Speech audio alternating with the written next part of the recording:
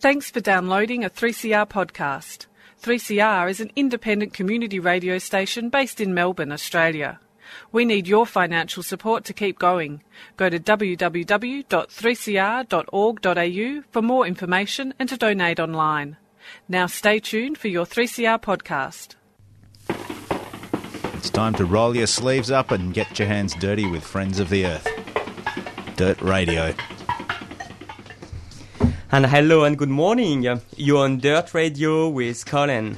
We are broadcasting live from 3CR studio in Collingwood. Dirt Radio is the Friends of the Earth Melbourne radio show. You can check us out at www.fo.org.au. So this week, we're going to talk about the great campaign for divestment. Not for the banks, not for super, but for universities. Yes, uni are investing in fossil fuel and a lot. The fossil-free unis crew, run by students, has been lobbying for years now. And last week, the first big Victorian uni just decided to divest. Tia, you're one of the founders of the La Trobe University fossil-free campaign. How are you? Good, thank you. Thanks for having me. Yeah, it's a pleasure.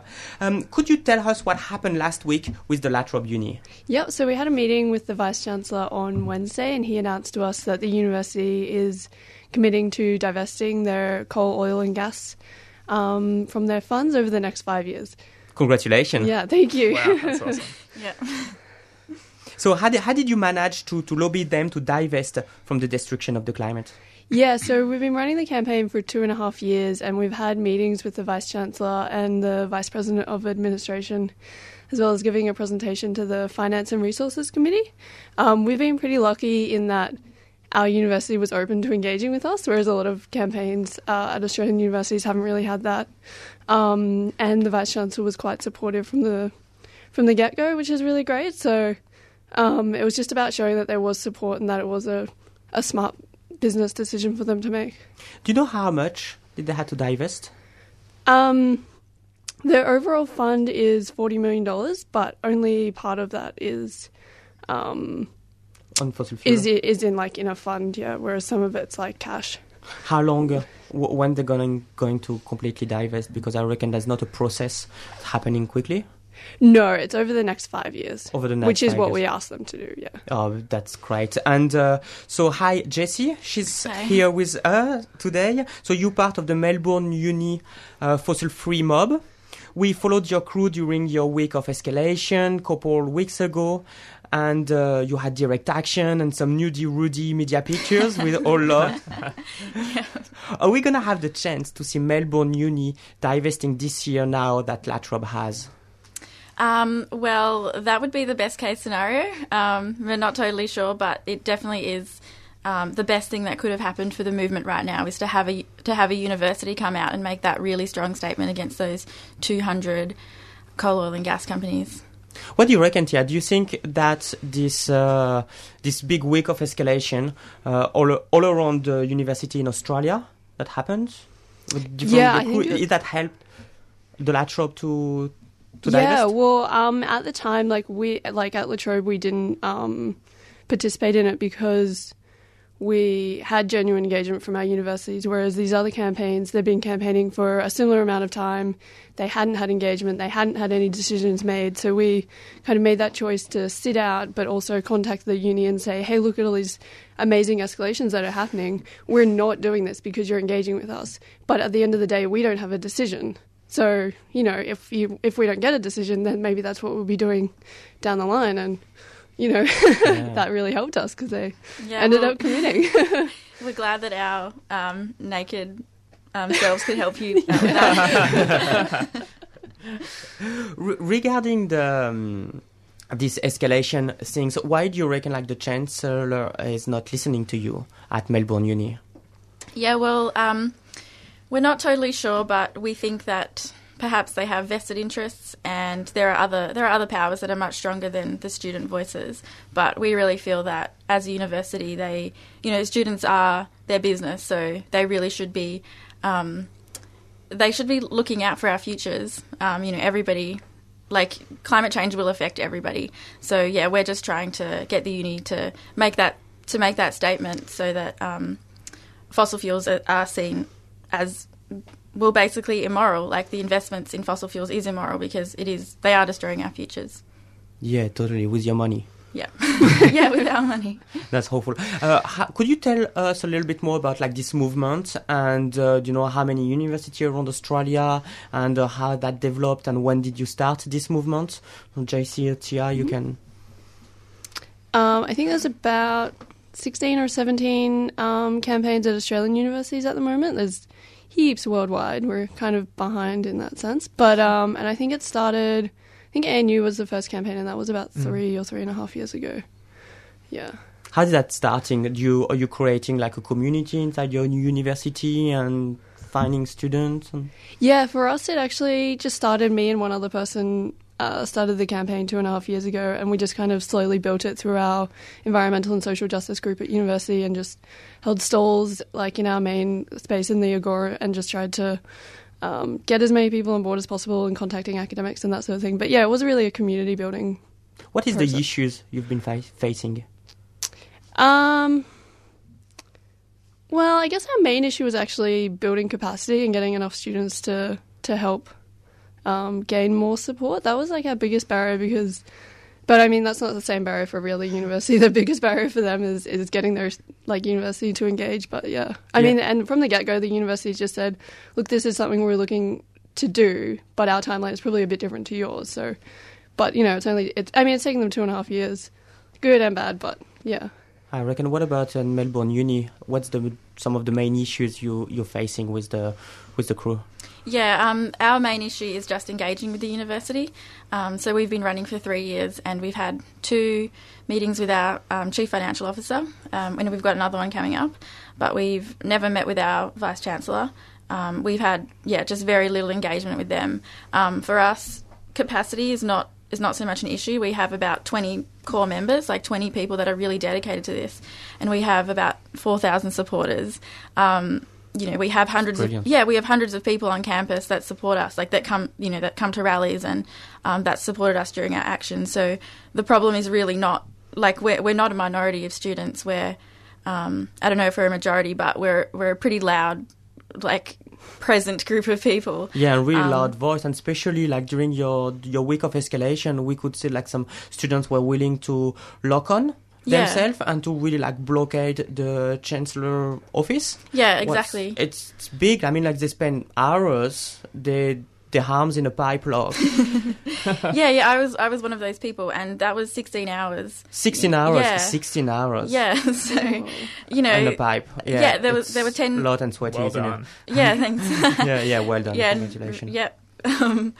There were 16 people all helped to blockade that building, 16 people blocking the building, but we had dozens of people supporting us, providing us food and drinks, and well, not too many drinks because we couldn't go to the toilet. But, so we have so much support, and we have a lot of support from staff.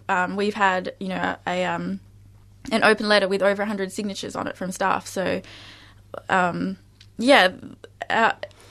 What's the teachers and the professors' response to what you're doing?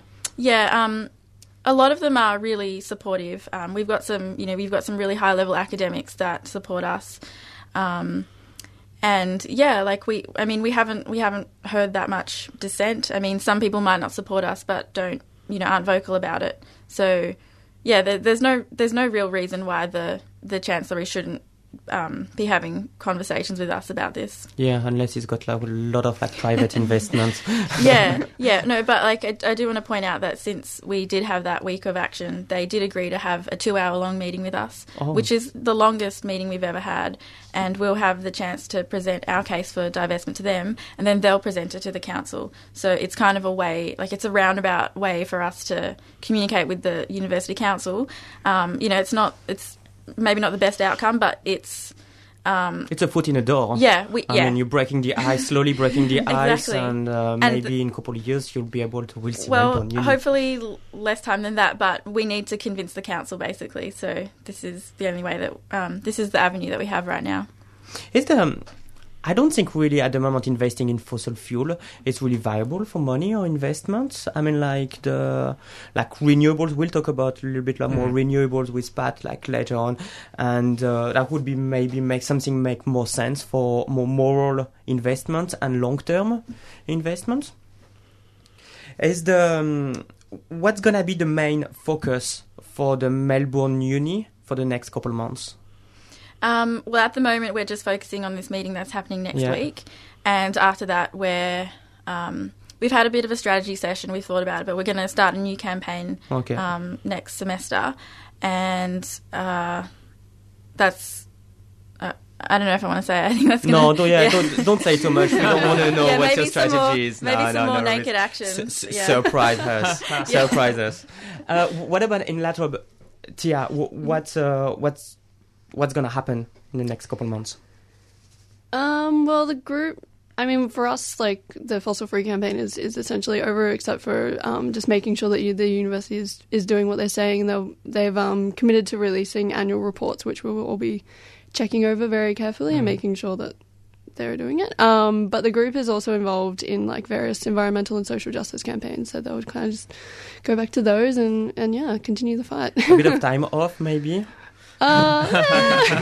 Not even. Got to keep up the good fight. Yeah. That's awesome. So it's really always very powerful to feel part of a winning movement and a movement who's growing up.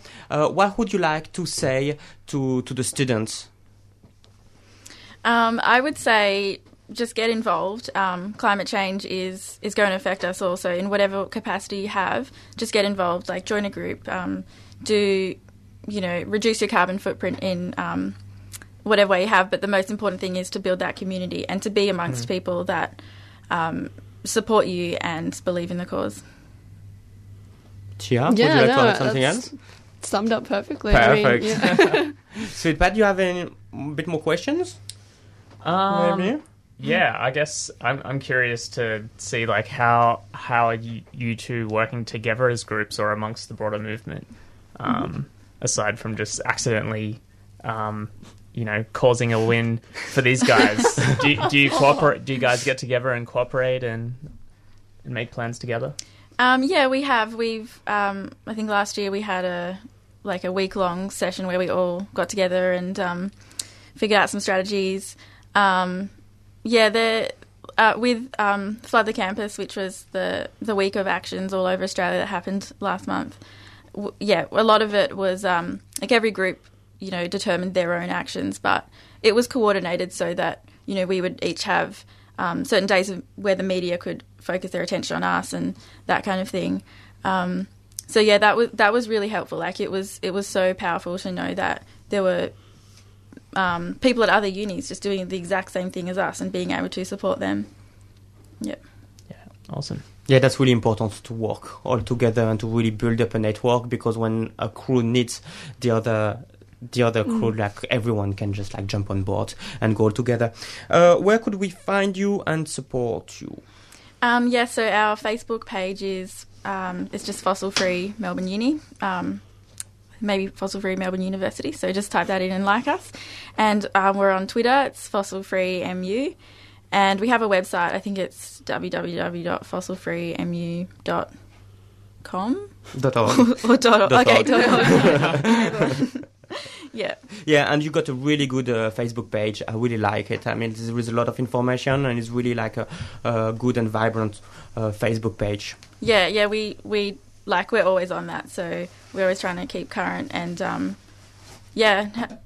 sometimes have a little bit of a joke on there, a little bit of a dig at the uni. Yeah. Awesome. So thank you very much. We're just gonna have a quick community announcement, and we're gonna be back with Tia, Jessie and Pat to talk about the closure of the coal plant, the maybe closure of the coal plant. I hope that's going to happen. The transition for the coal workers and a proper start of renewables. So stay tuned. In 2016, 3CR published a book to celebrate the station's 40th birthday.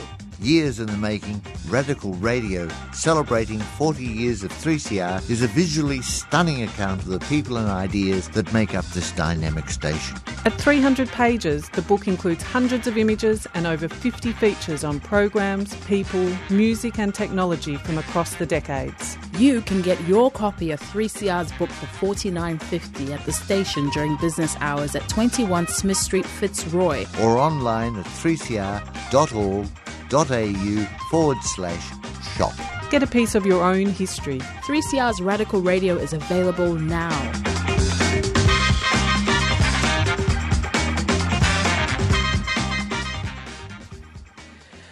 And you're back on Dirt Radio, a show sponsored by Friends of the Earth. You're with Colin, Tia from La Trobe on Uni Fossil Free, Juicy from the Melbourne Uni crew, and Pat Simon from Yes to Renewable, the famous Friends of the Earth campaign. We previously talked about the La Trobe Uni who finally divested last week, how that happened, why, and especially if other uni will follow this right and moral move. Pat is today the Yes to Renewable spokesperson. As we know, Yes to Renewable is a really positive campaign of Friends of the Earth. You're working with local communities, with politics and the renewable industry sector. We talked to Lee Eubank a couple months ago just about a just transition with communities suffering from the coal industry, like the one in a beautiful and infamous La Trobe Valley. How are you, Pat? Yeah, really well. How things are going there?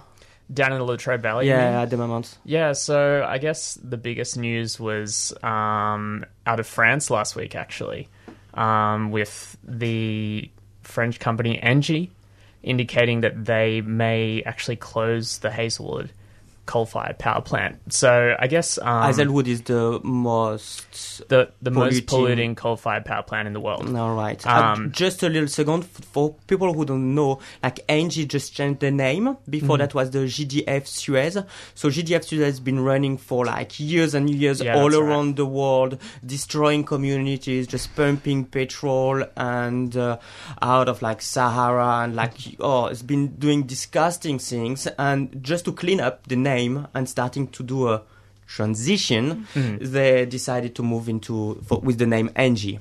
Yeah, that's right. And I guess GDF Suez, is more broadly associated with coal pollution. Engie sounds a bit nicer, I guess. But I guess last week I had the opportunity to catch up with some of the people from Voices of the Valley, which is a campaign run by Wendy Farmer down in the Latrobe Valley, and that's really about putting in place a transition plan for coal workers and the community who would likely be affected by a closure of the coal plant. And that's really inspiring and important because I guess what they're saying is, we've been here, we have been the ones directly affected by the pollution of this coal-fired power plant, and we're going to be seeing a direct impact when the closure eventually does happen. Let's put something in place to make this work for us, and let's create a vibrant sort of economy in this region. And they talk very strongly about the opportunities in renewable energy, which is fantastic. There's, I think one of the small things that's happening at the moment is the installation of electric charging stations for electric vehicles. So just little things like this that they're getting behind, and hopefully they're going to see more money coming in from the state government based on their lobbying efforts to have a just transition in that area. So that's ideally how the transition would take place. Ideally, I'm not sure if there is. I guess ideally we would have a staged transition where we are investing in renewable energy in advance, and I guess that's kind of in part what our campaign is about. Is like, if we're going to be closing down coal-fired power plants, let's start on building renewables now. We don't want to have to be in a situation where we're closing coal-fired power plants and then building renewables after that. Firing everyone and having to hire again. There's no reason that we need to wait. We can start this now. We have the technology available, and I think in places like Hazelwood, what's important is just to demonstrate that this is something that is possible and real. they would also be looking at other sorts of jobs as well. But renewable energy could definitely be part of that down in that area. Is there a real desire from politics to help communities, and what kind of support the concerned communities can expect from the politics? That is a very difficult question. I'm not too sure what the appetite from government is. Certainly, the current Labor government at the Victorian level, they have supported. They have given some level of support to the Latrobe Valley community to look at setting up like a regional strategy around this. I think that we need to see a deeper commitment to the idea of transition from them. Yeah. And more broadly, a commitment to looking at a proper transition of renewable energy as a whole. I guess what we have at the moment is, a patchwork of different promises from different levels of government. So I think what would be fantastic to see is, a dedication long term to a transition to renewable energy. And there's been some fantastic work put out by GetUp recently about going 100% renewables Australia-wide in our energy system by 2030. And that's something that we've gotten behind.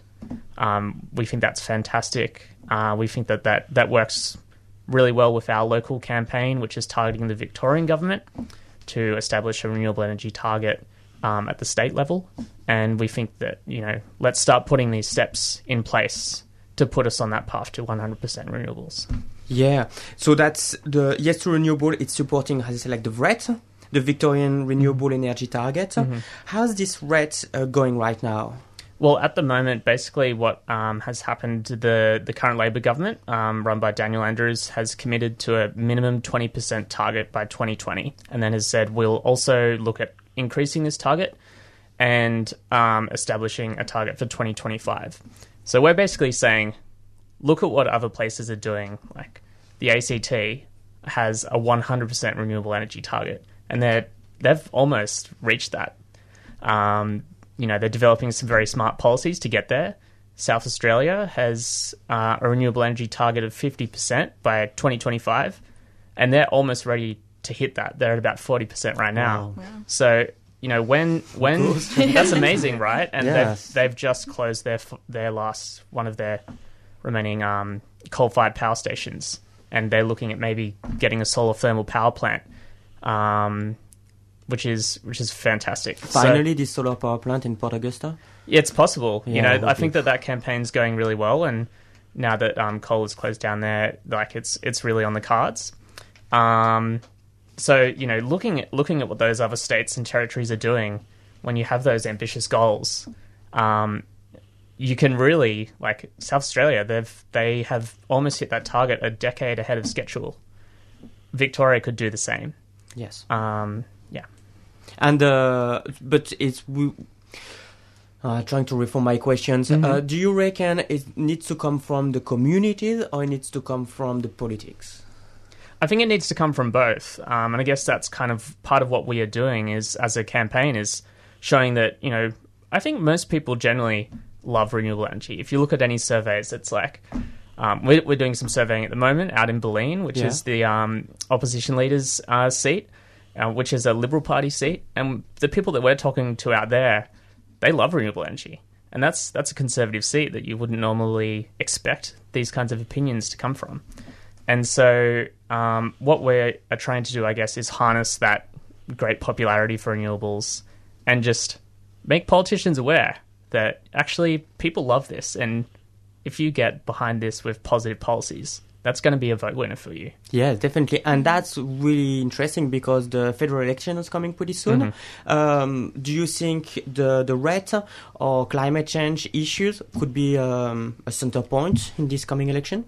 Yeah, so I think at the moment, people are sort of saying it's not really being talked about enough. Mm-hmm. What we're seeing is in some places, it's a top issue. So in places like the electorate of Indi, where the independent Cathy McGowan is in, it's home to the town called Yakandanda, which has said that they're going to go 100% renewable by 2022. they just got news. That's amazing, right? Yeah, it's great. It's one of my favourite towns in Australia. I love Yackandandah. They just had some great news that they might have Victoria's largest solar farm built in Wangaratta. That's just going through planning stages. And we'd see more of that if we had a Victorian renewable energy target, for sure.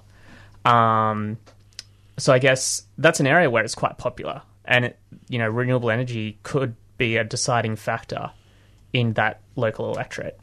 More broadly, I guess the two main parties differ significantly. The coalition basically has no policy. They have, basically gone after the renewable energy industry as a whole. They, destroyed the previous renewable energy target. More than 2,500 jobs were lost as a result of this. There's investment in renewable energy has stalled. It's part of the reason why we're calling upon the Victorian government to commit to this, because the federal policies have basically created so much uncertainty in the industry. The Labor Party has committed to a renewable energy target of 50% by 2030, which is great news that policy is on the cards. Is on the table, mixing my metaphors. But, more broadly, the community is saying, actually, we want there to be a pathway to 100% renewables at the federal level. And a number of groups, whether it's Get Up, Beyond Zero Emissions, are showing this is possible within a decade if we actually put, If we start and if we act now. Absolutely. How could we support you guys to be able to reach this goal? So the best thing you could probably do is right now go onto Facebook and look up Yes to Renewables, which is Yes to with the number 2 Renewables. Like us and support our petitions. Write to your local member. Write to the Energy Minister, Lily D'Ambrosio. Follow us on Twitter and get updated. And we put out a lot of actions pretty regularly over social media. That's probably the best place to find out any more info about our campaign. Okay, Facebook, and you're pretty good on Twitter. Yeah, we're obsessed with Twitter. We're on Twitter all the time. Thank you very much, guys, for today. So you can support and be part of the change by joining the Fossil-Free Unis movement. So you can check the Fossil-Free Unis movement on Facebook, online at www.fossilfreemu.org, and also the amazing work of 350.org, who's doing pretty good. Thanks so much, Pat, and Yes to Renewable for your time and your answers. So you can follow Yes to Renewable on Facebook and on the crazy Twitter. On Twitter as well.